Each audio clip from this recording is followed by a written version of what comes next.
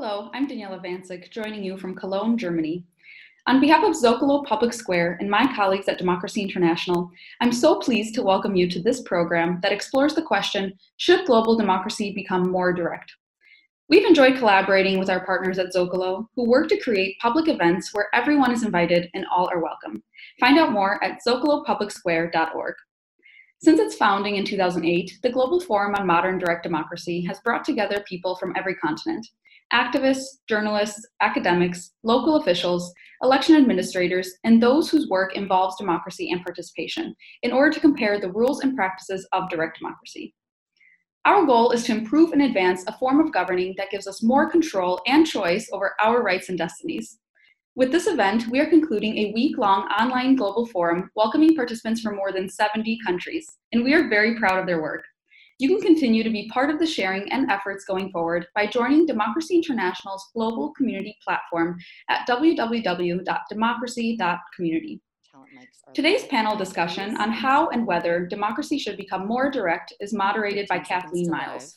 She is the executive editor of Noema magazine, which is published by the Berggruen Institute in Los Angeles, and her career has spanned editing for the World Post, the Huffington Post, and NPR. Over to you, Kathleen.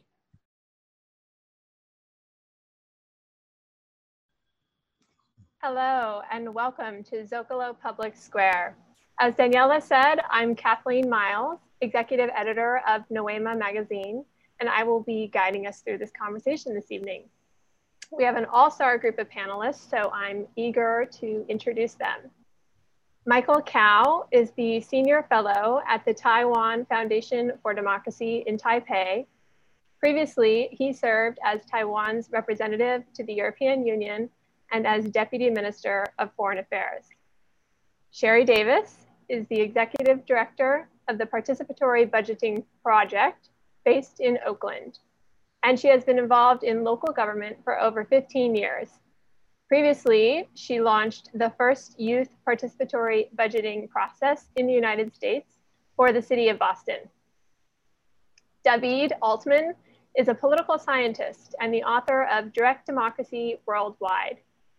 He is a professor at the Pontificia Universidad Católica de Chile in Santiago and has been a visiting scholar at Harvard, the Kellogg Institute for International Studies, and the University of Gothenburg.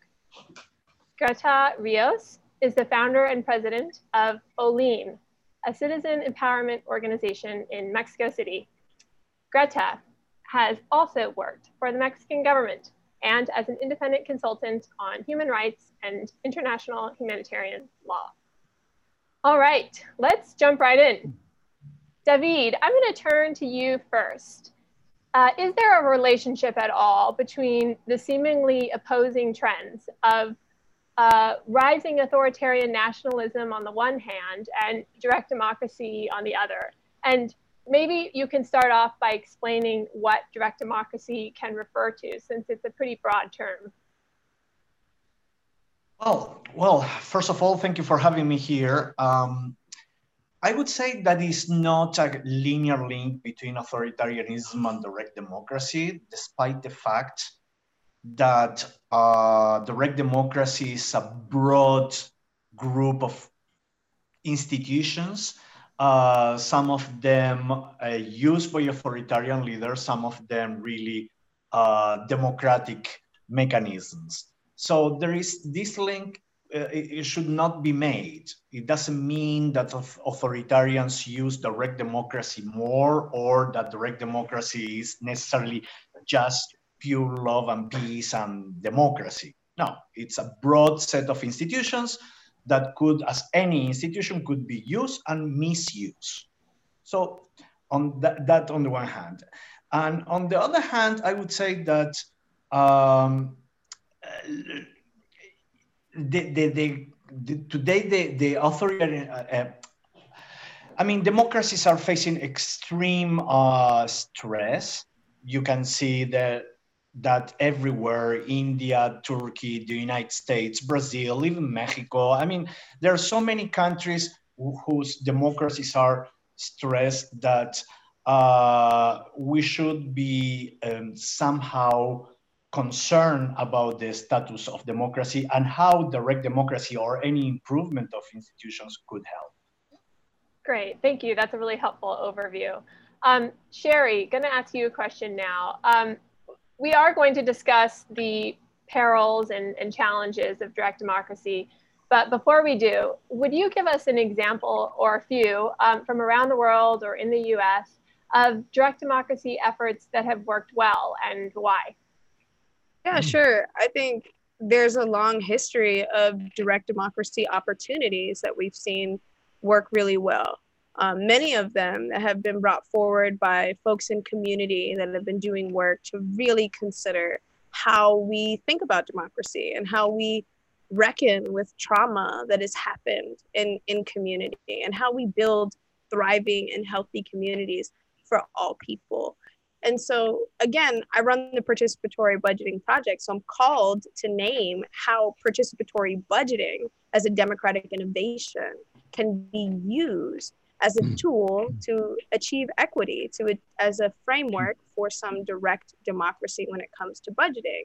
And I have to mention the work that we've seen started in Brazil over 30 years ago that kind of made headway globally for participatory budgeting to be adopted in so many places across the world. And participatory budgeting as a practice is 10 years new in the United States, but even in that time, we've been able to really see folks shape the community around them, be able to make decisions that reflect community need and address harms that have been reflected in community. And one quick example that I'll give is some of the work that's happening in Phoenix, Arizona right now. If you think about Phoenix Union High School District, and they made a really important decision based on what was coming up in community. They said, we need to reimagine what safety looks like, what student-driven safety, how students in our school community define safety. And in order to do that, we need to understand what makes them safe and invest in that. And so they're going through a participatory budgeting process right now where they're reimagining safety together and then investing in what that collective decision around safety looks like for them. That's one example. There are so many, but that's a particularly timely one. Great, well, thank you. It's really helpful to have specific examples like that, and it's a great, timely one. Greta, turning to you now, you were very much involved in the saga of Mexico City's citizen participation law. Would you tell us about it and some lessons we might learn from it? Sure. How much time do I have? Because it's a long story. I just kidding. I'm gonna make it short. So last year, the local Congress in Mexico City was trying to get a new citizen participation law. And one of the main reasons that they wanted to do this is because the way that the neighborhood committees were working was not very government aligned. And they wanted to make sure that like no political parties were involved with this neighborhood committees.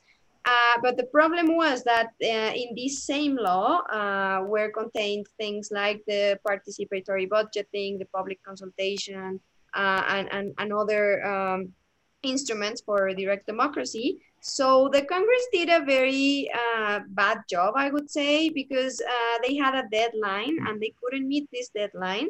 So instead of letting the previous law run its normal course, what they did was they just decided to cancel the law. So basically, they enacted a legislative reform that said this law is not going to apply until we have the new law, which is totally against the law. Sorry about being redundant. So I personally had to sue the Congress so for them to bring that nonsense down, and I won the lawsuit. And it was very weird because number one, I was not sure I was going to win because the rule of law in Mexico is questionable sometimes. But since I won, the Congress got like really mad, and instead of saying, okay, we made a mistake and we basically canceled participation rights by doing this new law. Instead of doing that, they were super mad, and they were saying, you know, like, oh, this citizen, she wants to have like a public post. That's why she's doing this. She's just doing it because she wants attention and stuff. And it was weird, but I think one of the lessons that I learned is that powerful citizenship can really, really help us, you know, bring abuse down. And if you know how to use the tools of democracy, you can reverse authoritarian decisions by the authorities. Great. Well, I want to ask more about how the law, when it's in place, works and is evolving, but that'll come a little bit later. For now, I want to turn to Michael. Taiwan is a country that really has stood out as a pioneer of direct democracy. Would you describe direct democracy's track record so far in the country? Well, it's a very challenging question. In some way, we are making progress, but in some way, you know, there are still a lot of confusion. In fact, the history of direct democracy development started only about 15 years ago. And the first law was enacted in 2003. And at that point, you know, the traditional representative government was still very, very strong. Not to talk about, you know, authoritarian control under Chiang Kai-shek, you know, for 40 years. So when the first law, referendum law was enacted, it was an attempt of the traditional representative, you know, direct government to control the whole law. And so there was a nickname for the first law enacted. It's called bird cage law, you know, like to confine a bird in the cage. And that restriction, you know, started from all dimensions. You know, for example, the referendum law should not touch any issue with constitutional implications. And in Taiwan, you know, a big issue is how to change the constitution. And then you have a lot of restriction, you know, for example, set very high quorum for initiating a referendum, to adopt a referendum and so on. And there was a slogan by the conservative force, you know, a referendum can be adopted only more than 1/2 of the electorate, you know, participate, and then more than 1/2 of the people voted, you know, approve the case. And it's almost impossible. It means that, you know, with a population of 23 million, you need about 9 million to pass a resolution. And then there are other restrictions, you know, for example, you know, how long you can have campaign for the referendum and so on. And therefore, it was known as a bird cage, you know, referendum law. And so during the early period, you know, there was no referendum passed because it's not possible to reach the threshold.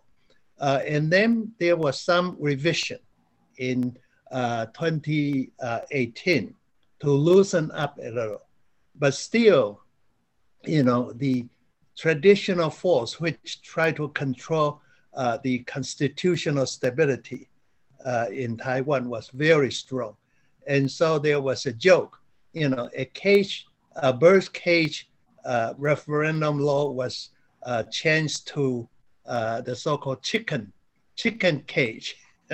You know, it's loosened up, you know, for example, you can have fewer people to endorse and to adopt, you know, reducing from 1/2 of the electorate to 1/4 of electorate and so on.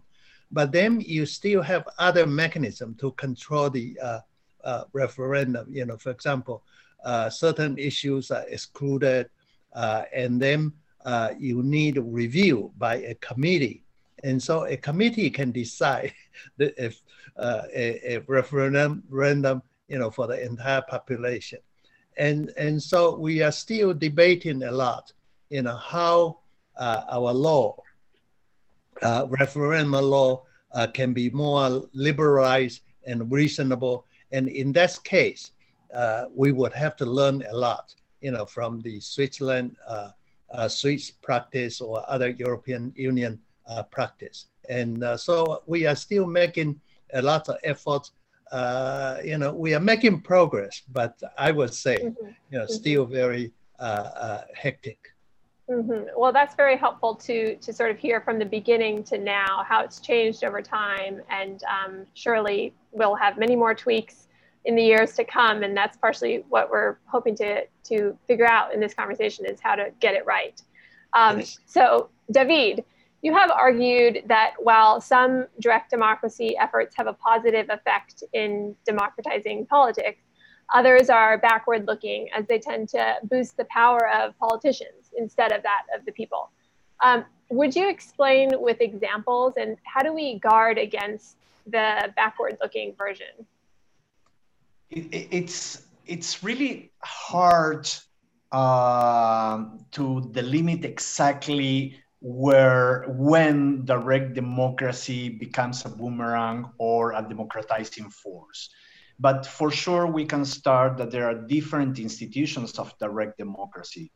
And the very first division that we can make is whether direct democracy comes from the citizens through a process of signature gathering, or it comes from authorities because some sort of combination of authorities, executive and legislative, want to ask the people something. Usually these last ones, the ones that come from authorities, could be misused more easily than those that come from the citizenry. Let's put the examples of Putin during this year, or Alpha Condé in Guinea, that they just reset the term limits clock to 0 in a couple of plebiscites. So definitely that's direct democracy, and people support them with broad majorities, but these are not exactly democratizing forces or institutions. There have been abused by quasi or authoritarian leaders. When they come from citizenry, it's absolutely different, the story, because you can go against a law that has recently approved through our referendums. If I'm using now the Swiss language, right? Or you can change the statu quo through a popular initiative. And both decisions are, people can make mistakes. We can make mistakes as citizens, but we can fix them. And that's the little trick of the whole thing of direct democracy. When it comes from above, you have to be concerned. That's my point. And if it is used in that way, democracy as such, as a large regime, could be undermined. And that's a problem, a big problem. Yeah, go ahead. Yeah, I just so deeply agree with what David said. And I just wanted to add a couple thoughts, onto that. And if I heard the question right, Kathleen, it's like, how do we make sure that when we're doing direct democracy, it honors the kind of intentions around that, and it's not like co-opted? And so just to be clear about those intentions, we're talking about making sure that folks are able to live healthy and thriving lives. And what we're up against is oftentimes systems that are really oppressive. And that system, that oppressive system that's been around for a long time, defends itself really well.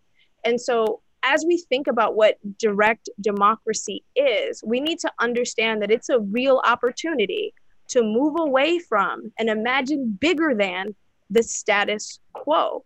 And in order for us to do that effectively, more minds are going to be better than one. It's going to allow us to see and understand blind spots, to really understand what equity is, and to define equity in that space. Right now, in my work and our work, we're really thinking about what democracy beyond elections is, what community control means, not just in the moment of an election, but beyond that. And for us, we think about this key principle that real democracy has to include decision-making that is accessible, significant, not trivial, and equitable. And just adding on to what David said, I think that those components are essential in order for direct democracy to really work and for us to shift. And we have to shift this, the us versus them narrative of like, who is government and who is community.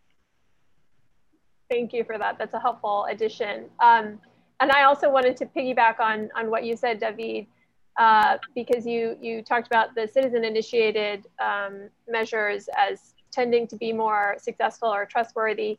But if they get something wrong, there's ways to fix it. So can you talk about that? Let's say an initiative passes in California or in Switzerland, and it's a good idea, but it's not quite perfectly executed. What are the mechanisms that can be used at that point to make sure that it succeeds once it's enacted? Well, you can always make another popular initiative or a referendum against any law articulating that previous popular initiative. The problem here is that the devil is on the details, right? And I wouldn't point out California as the most virtuous example of direct democracy, actually, because there is what it has been called the initiative industry, right? In a place where you can buy signatures and you pay signatures the gatherers, where money exerts such a degree of influence in a campaign. I think that all the virtuosity of the potential system of direct democracy somehow gets undermined. So you have to be really careful, not only in the broad idea of, oh yeah, we can make a popular initiative, we can go against a recently approved law with a referendum, but also the way that you put this institution, this mechanism on practice it's extremely important to study. For instance, what I say, the length of the campaign, the role of the money in this campaign, is the level of the game, it's the playing field leveled. I mean, there are so many details that it's extremely hard to say this is the most important one. It's a combination of institutional details and aspects that through these glasses, we can foresee how successful this process is going to be. Of course, Switzerland is absolutely different than the American experience, and particularly the Californian one, because Oregon, for instance, it's a complete different world, right? And Oregon uses as much direct democracy as Californians, but that's a completely different story. Or we can go to Latvia or Italy or Uruguay. Each one has a different story with democracy. But of course, the power of citizens is always there, and we should consider it. Great. Well, thank you. We'll dig some more into those individual countries and states as we go on, because we do want to get into those devilish details. But Greta, I want to turn back to Mexico, because Mexican President Lopez Obrador is currently pushing for, one, a referendum that could prosecute former presidents, and two, a referendum that could end up keeping him in power longer. So would you explain what's going on, and what might we learn from these examples about potential perils of direct democracy? Yeah, sure. So as David said, some politicians might use direct democracy in the wrong ways. So the Mexican president is a big fan of direct democracy. It has helped him in the past to gain allies and to gain popularity.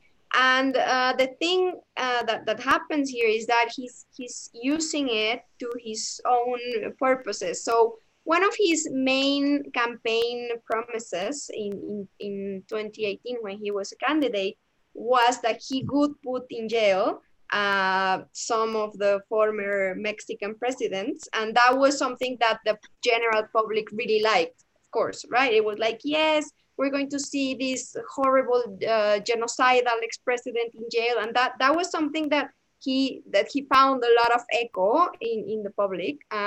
And then, of course, he came to power and he kind of forgot about it for a while. And now his popularity is going down for several reasons, including the COVID response and, well, a lot of things. So lately, he came back to his idea of having the former presidents go through trials for criminal grounds.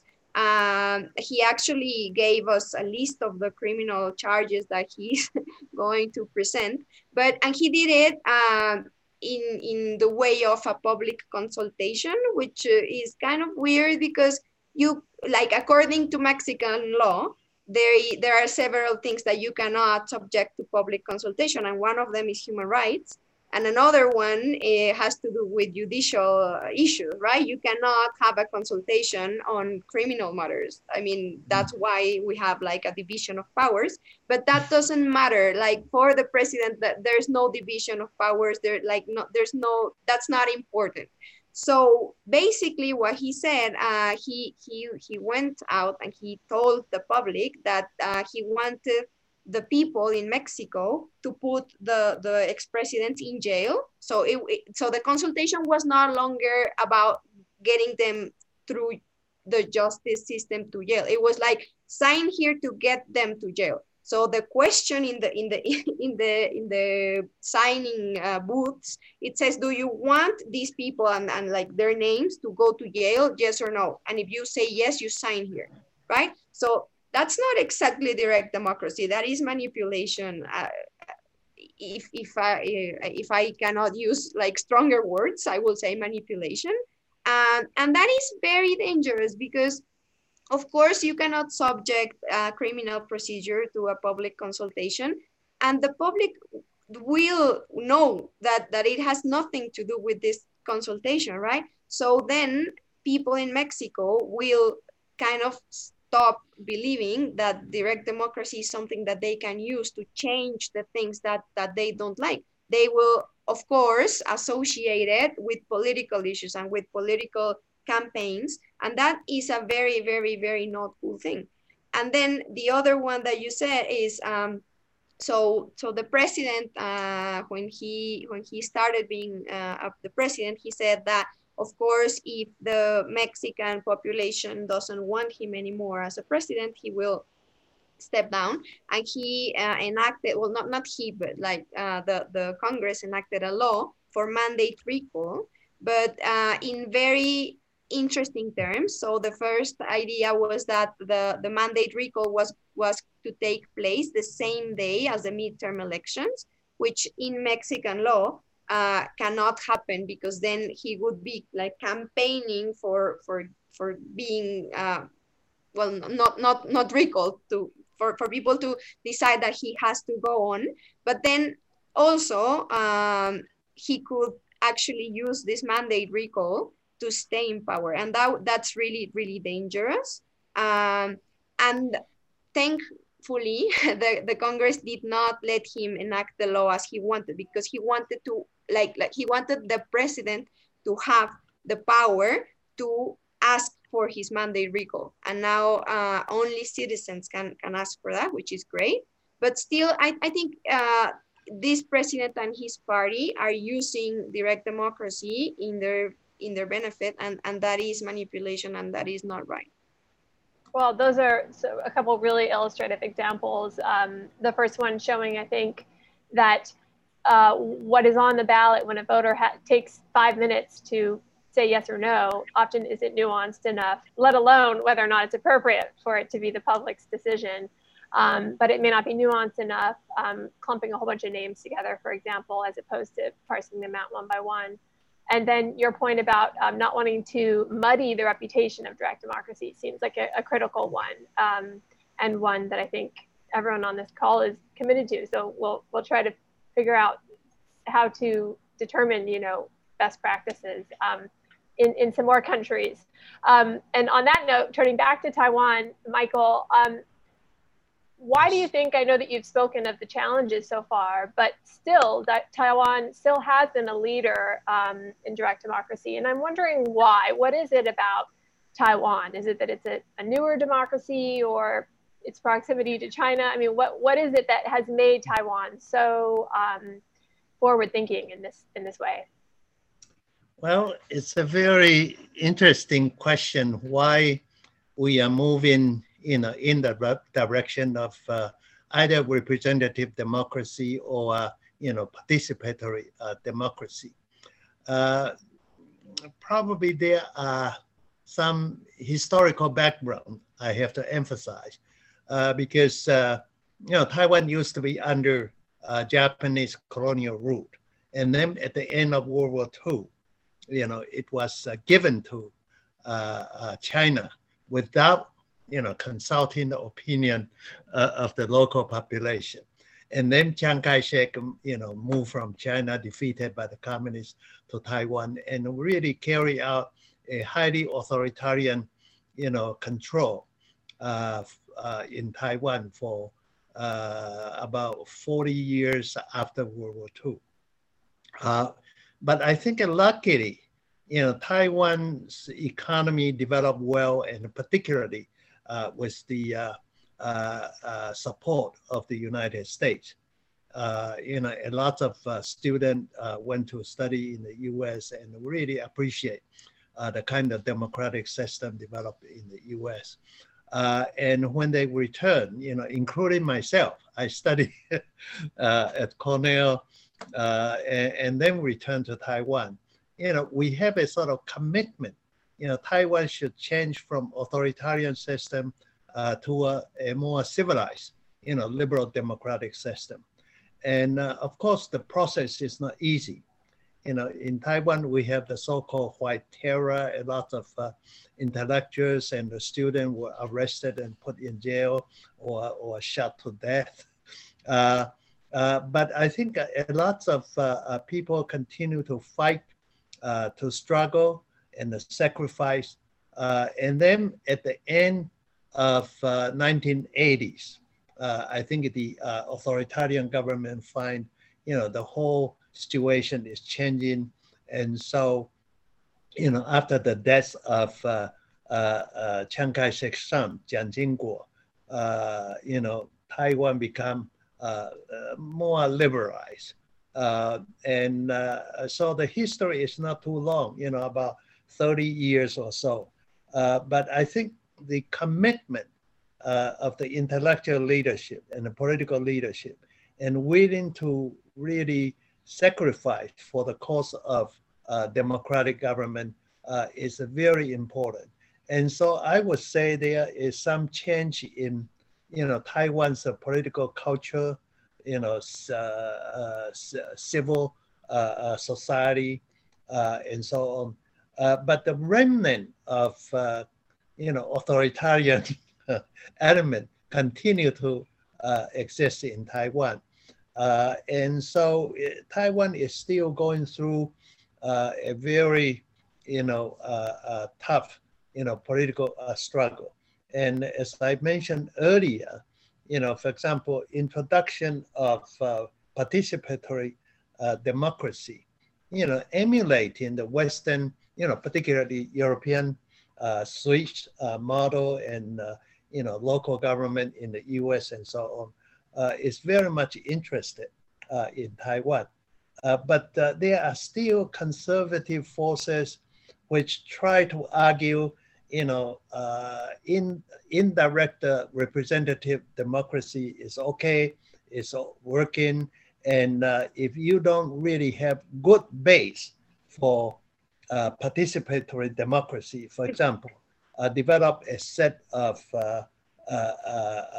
new value orientation and empower the people to stand firm on their direct participation and so on.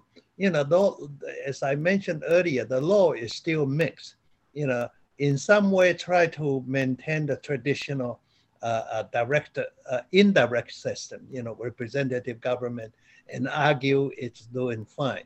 And don't bring the new element, into confusion. And that's the reason, even though we have a referendum law for participatory democracy, but the content is still very mixed. For example, a lot of national issues were ruled out for any participation, only the local level. And that's maybe okay, in terms of process of development. But as you know, Taiwan's international status is still very much in question. And as you mentioned, China is still carrying out military, harassment on Taiwan on a daily basis, and particularly at this time of coronavirus and U.S.-China tension and so on. And so we are doing all right, but we still have to really have a large number of people trying to, number one, establish active civic culture in Taiwan. Number two, develop a civic community, stronger. Yeah. And so I hear you saying that there's a sort of a particular commitment to democracy, partially because of the history of knowing what it's like to not have lived under direct democracy, but that the tension still exists and the threat still exists. But I do want to turn back and kind of make a comparison now to the U.S., Sherry. I'm wondering, I'm just wondering why the U.S. is such an outlier as one of the few democracies never to have had a national referendum on anything. John Matsusaka at USC is a proponent of creating advisory referenda in the U.S. to try to get resolution on popular legislation that stalls, such as the DREAM Act, for example, or on major international decisions, say on the Paris Climate Agreement. So what are your thoughts on this idea? And easy an outlier. Yeah, easy question. Well, I'll just say this. I think that there are some real realities that we have to face and acknowledge, like in the United States. And this question is like, why are we, an outlier? And I think that there is like a long history of slavery, of really harmful oppression, like in community, that has existed for a long time. So in this moment of like, well, what does reckoning look like, or what does right sizing, or what does referendum look like? I think there's this first bit of being like, hey, folks need to be met where they are. Inequity doesn't just like happen overnight. And what we've experienced in the United States, but also across the world, like let's just talk about it. Like the conversation right now in the United States about what is happening in terms of power dynamic and how that plays out in community everyone across the globe is talking about it. And especially in the United States, we're thinking about, like the death of George Floyd, what happened in the court system, the murder of Breonna Taylor, and then the result of that, this conversation about accountability, but deep systemic inequity that harms folks. I think that I said this before, there is like this default to the status quo. And Michael just talked about this, that folks are like, well, this is the way that it works. This is the way that it has been working. This is how, and it works for a select few, but not very many. So look at the work that Public Agenda has put out about the United States and what people say that they need and want. Over half of Americans in the United States say, we really need more participatory democracy. And what we're up against is making the case for it. The case has been made. And now, in order to remove this outlier status, there are some brilliant folks that are leading work across the country so that we not only see referendum changes, but that we see culture changes that are codified and allow us to thrive as people. And that's not one law. And that is a real recognition of systemic change that has to happen, that's driven by community members. And it's not going to be one change. It has to evolve like we evolve in community. And so I think that this idea of government has to evolve with us as a people. That's where we are in the United States. That's where we are absolutely across the globe. But this question of like why we're an outlier, I'm like, that is a historic and deep question. I'm a person that's Black and Indigenous, and when I think about my family's generations of history in the United States, what we're up against is heavy. We have experienced deep inequity. Right. So the voices that have been excluded before could be included more through direct democracy, and we certainly have a history of excluding voices in this country. Well, I think the bigger piece is we can't get it right unless those voices that have been traditionally and historically excluded are at the center. Mm-hmm. Yes. Thank you for that. David, I wanted to ask, I'm wondering about the tyranny of the majority risk. There's many examples of this, but in 2009, for example, the minaret ban referendum in Switzerland passed, even though it was at odds with freedom of religion. And so there's a disconnect between direct democracy and human rights in that case and in others. So perhaps one solution is to have the courts review whether a proposal is constitutional or not before it goes to the ballot, or what ideas do you have? How might we protect against the tyranny of the majority?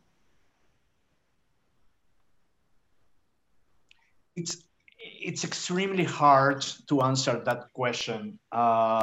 It's a risk of direct democracy. It's the most evident, bluntly majoritarian institution we can dream of, where one vote makes the whole difference.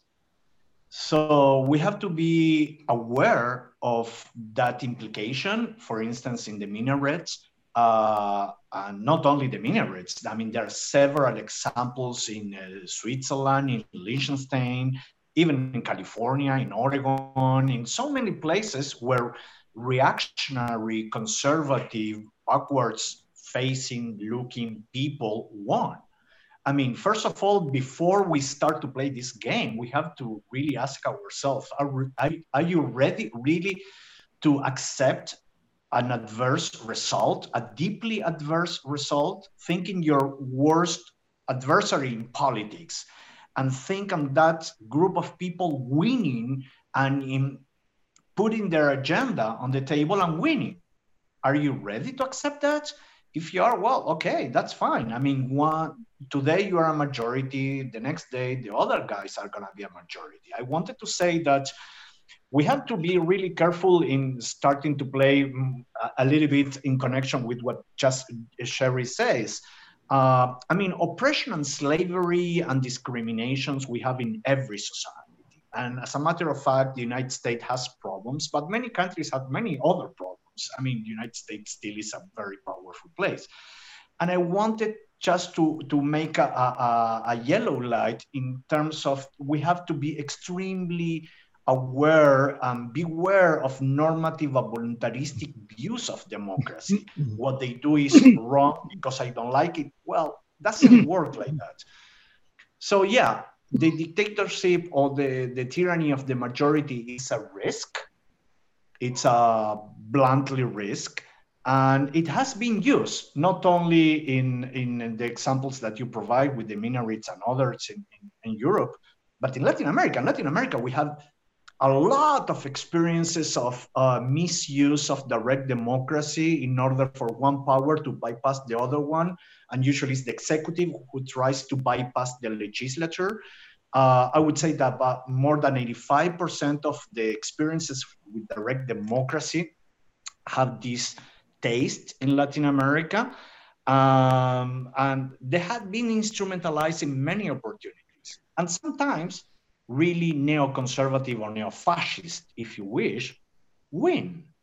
Are you ready for that game? Are we ready for that game? So maybe you could use the minaret ban as an example. How would you, if you were in charge of the referendum process at the time, how would you have addressed that? Before it got to the ballot, after it got to the ballot? I mean, it's at odds with freedom of religion. So what's the remedy for cases like that? I would say that the remedy would be a constitutional review, a pre-constitutional review before the vote qualifies to the ballot.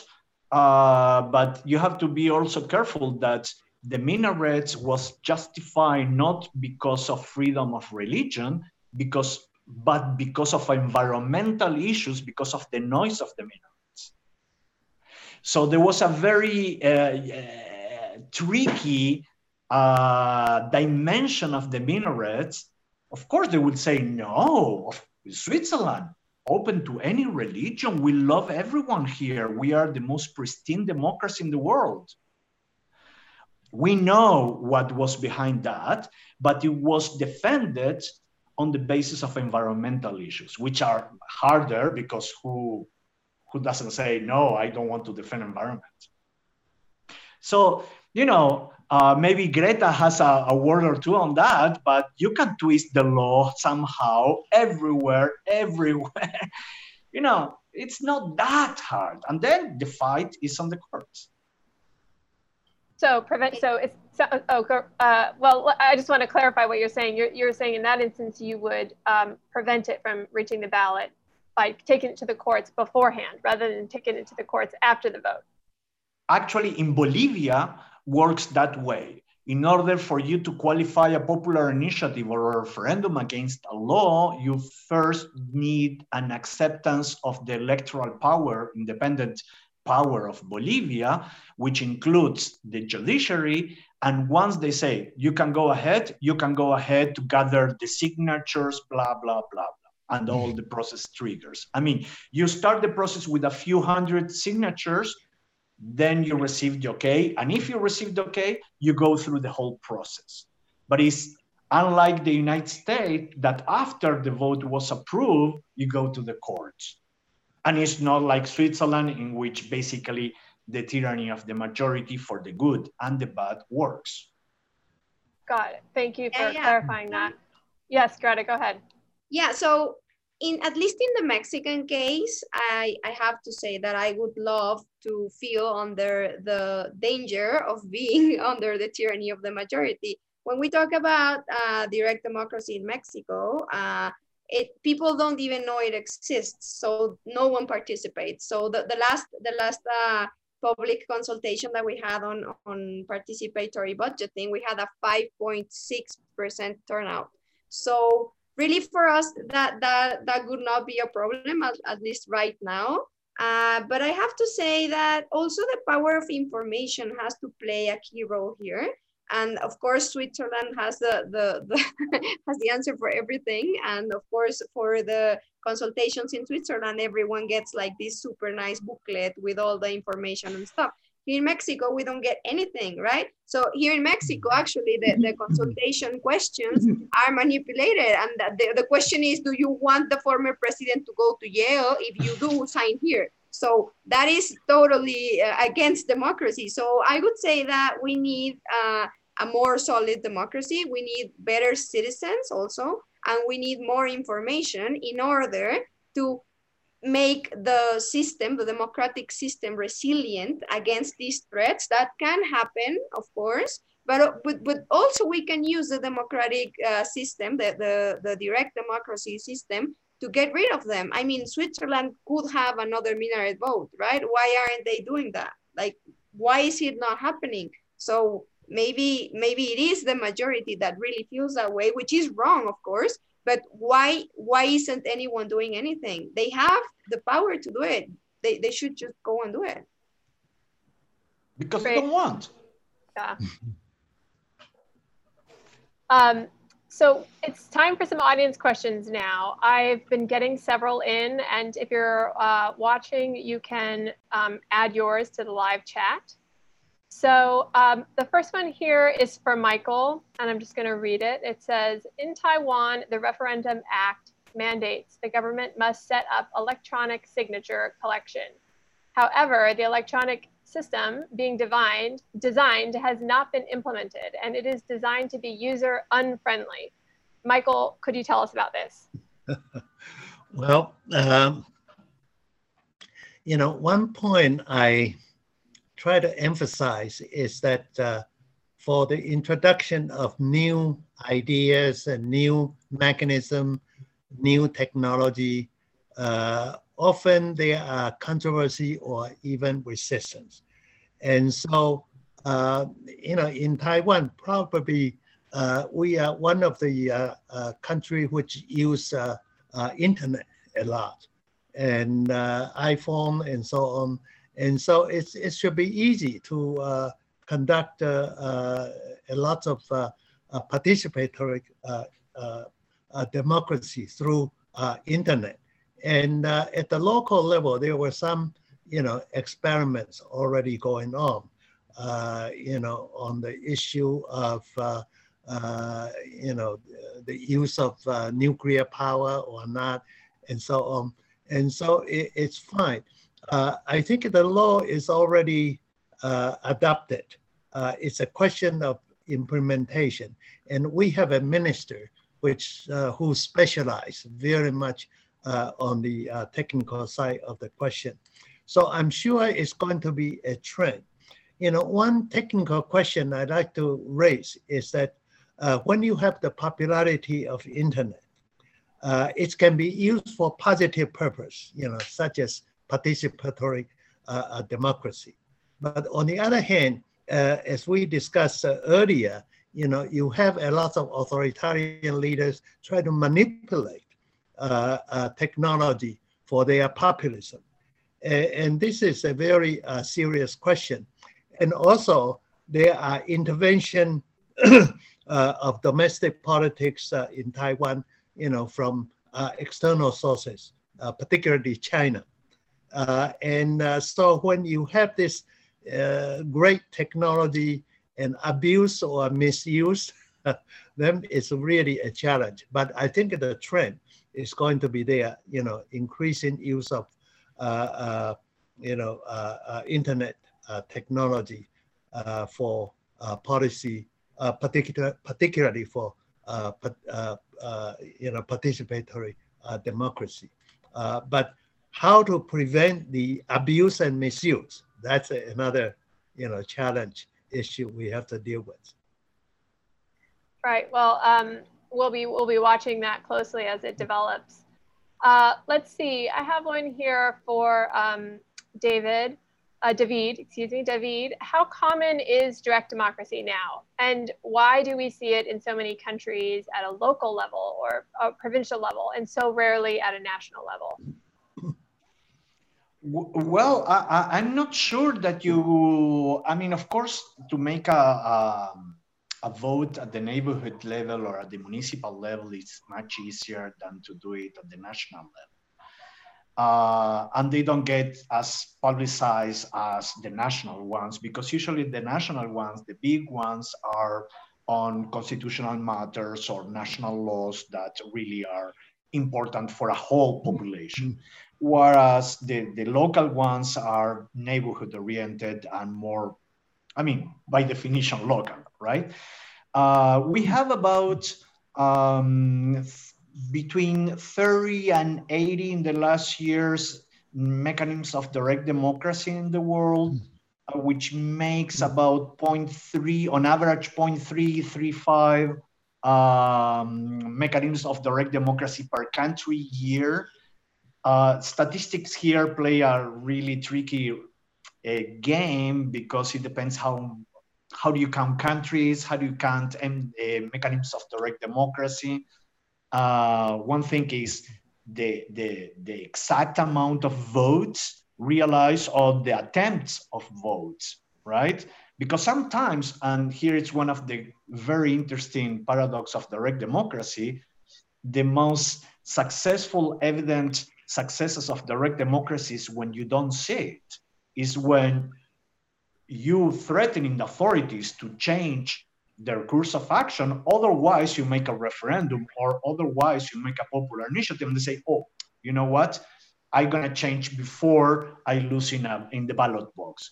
So they change policy, so you won at the beginning. So direct democracy, despite that you didn't see it, has been extremely important in how politics evolve in that society in that moment, right?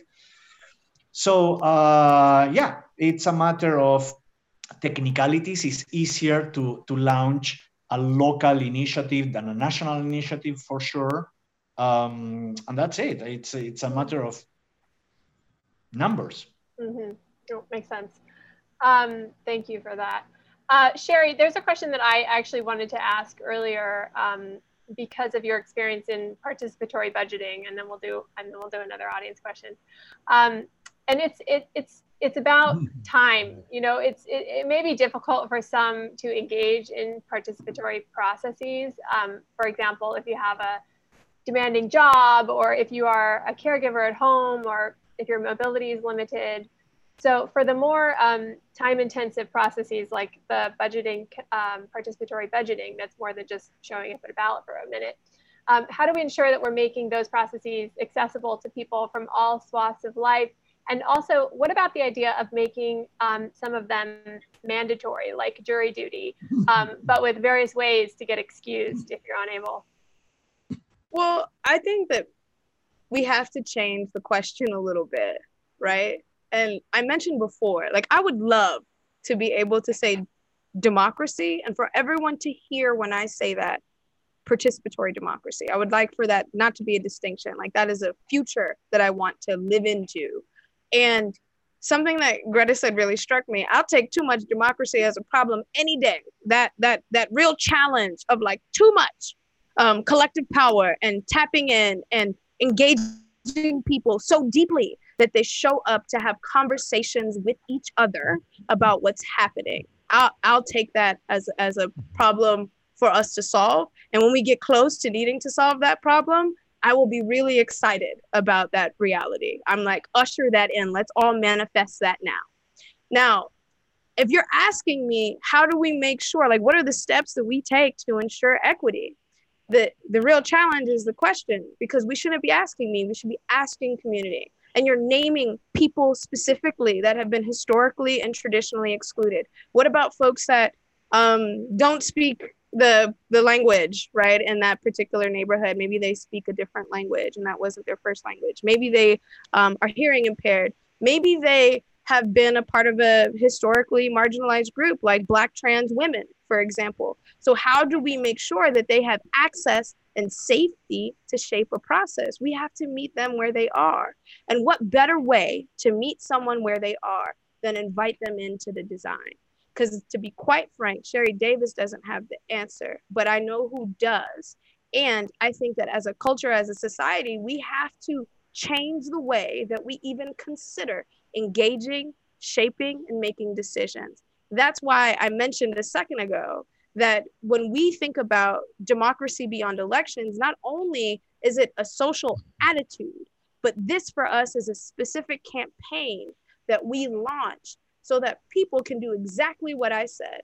Take the tools and resources around them, shape their reality, engage others in that conversation so that they can be set up for success, whether they're at an organization, whether they're a member of community, whether they're an elected official. How often have we seen elected officials get voted into office that have really great, big, and important visionary ambitions, but they're not set up for success? They're not set up to make real moves. They're not set up to facilitate community process. So imagine a reality where that was true. Democracy Beyond Elections is a campaign where folks can take up that mantle together and shape that reality, where we can answer those questions in real time as a team. And it has to happen that way. Equity doesn't look the same in two communities, never mind like two places in different parts of the country. It has to be customized, and we have to turn to folks. In short, what I'm trying to tell you, Kathleen, is we have to do things different, and there's precedent for it. Well, I hear you, and I appreciate you articulating so well that the vision that you have and the campaign that you're working on. So back to an audience question that's specifically for you, Greta, and it relates to what we were talking about earlier. What do you think of Mexican President López Obrador's consultas, like the vote on a small number of Mexicans that led to the killing of an airport? Are they really democratic? So maybe you can tell us about that airport and some of the other instances that this audience member might be thinking of.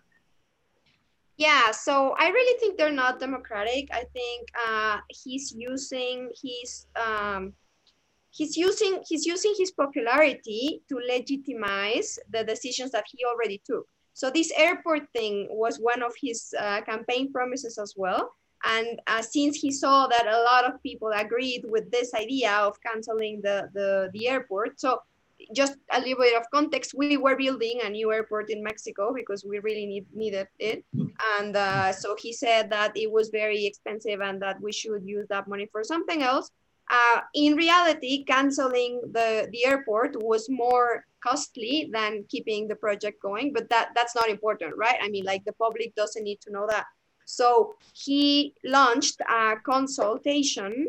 That was one of the first things that he did, saying, hey, do you want us to spend this much amount of money in a stupid airport, or do you want to like save that money and use it for like the benefit of the people? And that the question was framed like that, and the consultation was made, you know, like in ballots that looked like this, you know, like I mean, it was like plain photocopies. You didn't need any kind of like identification. People were documenting how they could vote like 8 times. And the interesting thing is that when the results of this consultation came, it was like, I'm gonna just make up numbers, but it was like, I don't know, 100,000 people said yes, like a round number, and 42 said no. So of course we are canceling the airport, right? So it's a charade. I mean, I mean, it sounds, I would laugh if it was not so painful for me, you know? So I really think that the things that he's doing around direct democracy are really harmful and are really dangerous. And I think that the Mexican public is going to be really, really disappointed with direct democracy if we do not show them the real power that we can attain through direct democracy. So me and a lot of my colleagues have a lot of work to do here in Mexico, because we need to go very deep and teach the Mexican public that is not how direct democracy works, and that there is actually a lot of things that we can change for the good of all our country by using direct democracy. But right now it's a charade, and it's really, really painful. Yeah, Greta, one quick thought. Sorry, Kathleen. I just wanted to add on that this idea of narrative shift and how important it is, because we are talking about a thing that not a lot of people have had an opportunity to experience. Before I experienced participatory budgeting in Boston, I had done so much deep engagement and community work that I thought was really great. But until I had an opportunity to experience this very different thing that we're talking about, it hadn't clicked for me that it was even possible. And so I think that there's a very real need to really hear what Greta is saying about this opportunity to really shift narrative, raise the profile of this work, and allow folks to experience it. And I just think that that's so important, and I didn't want to miss that really important point. Got it. Thank you. It's really helpful to add that. Michael, question for you, and I think this is going to be our last question.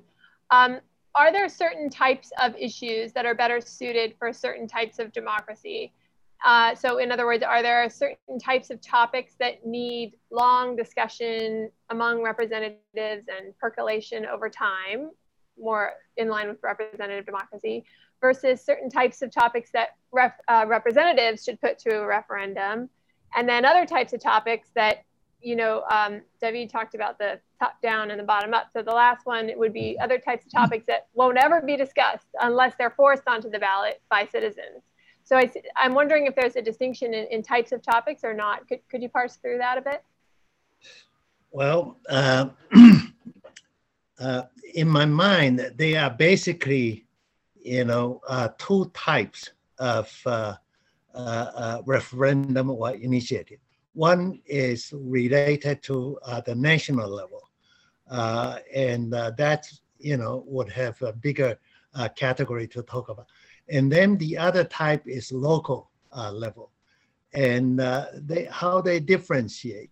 You know, in many Asian countries, you know, you have a serious issue on constitutional democracy. You have issue of national independence.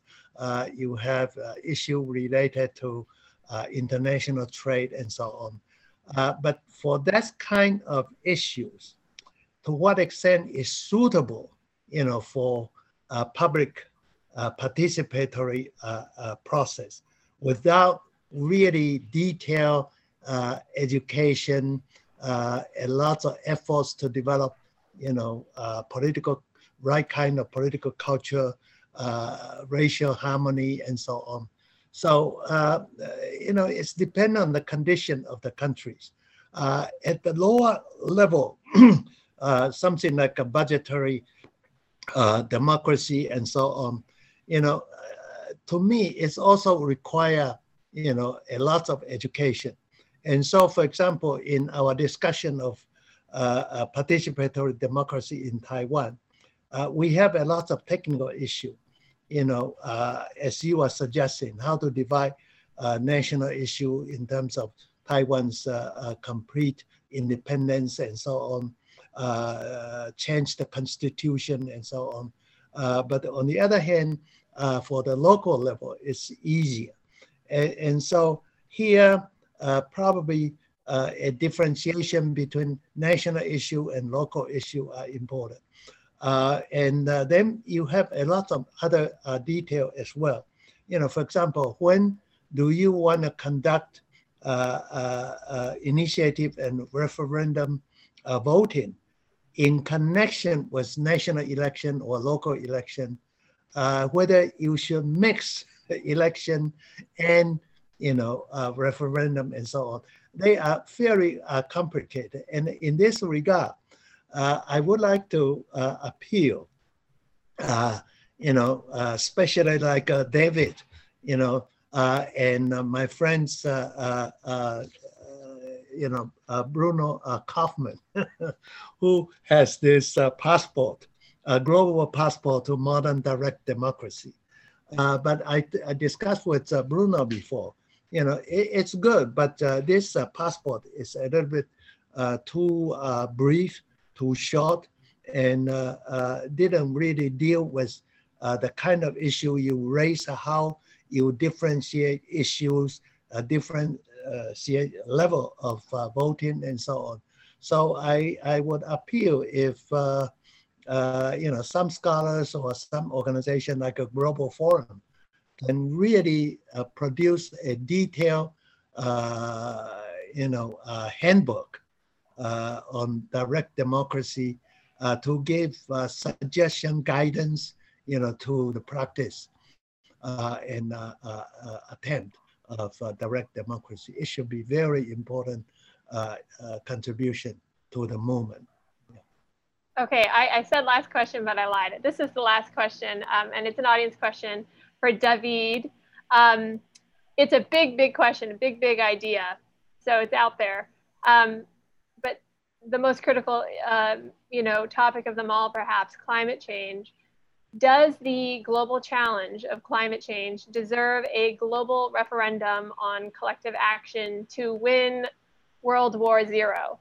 So the audience member doesn't elaborate on that, but I'm imagining it could be put for, if there was a global initiative, it could be put for a vote at the UN General Assembly.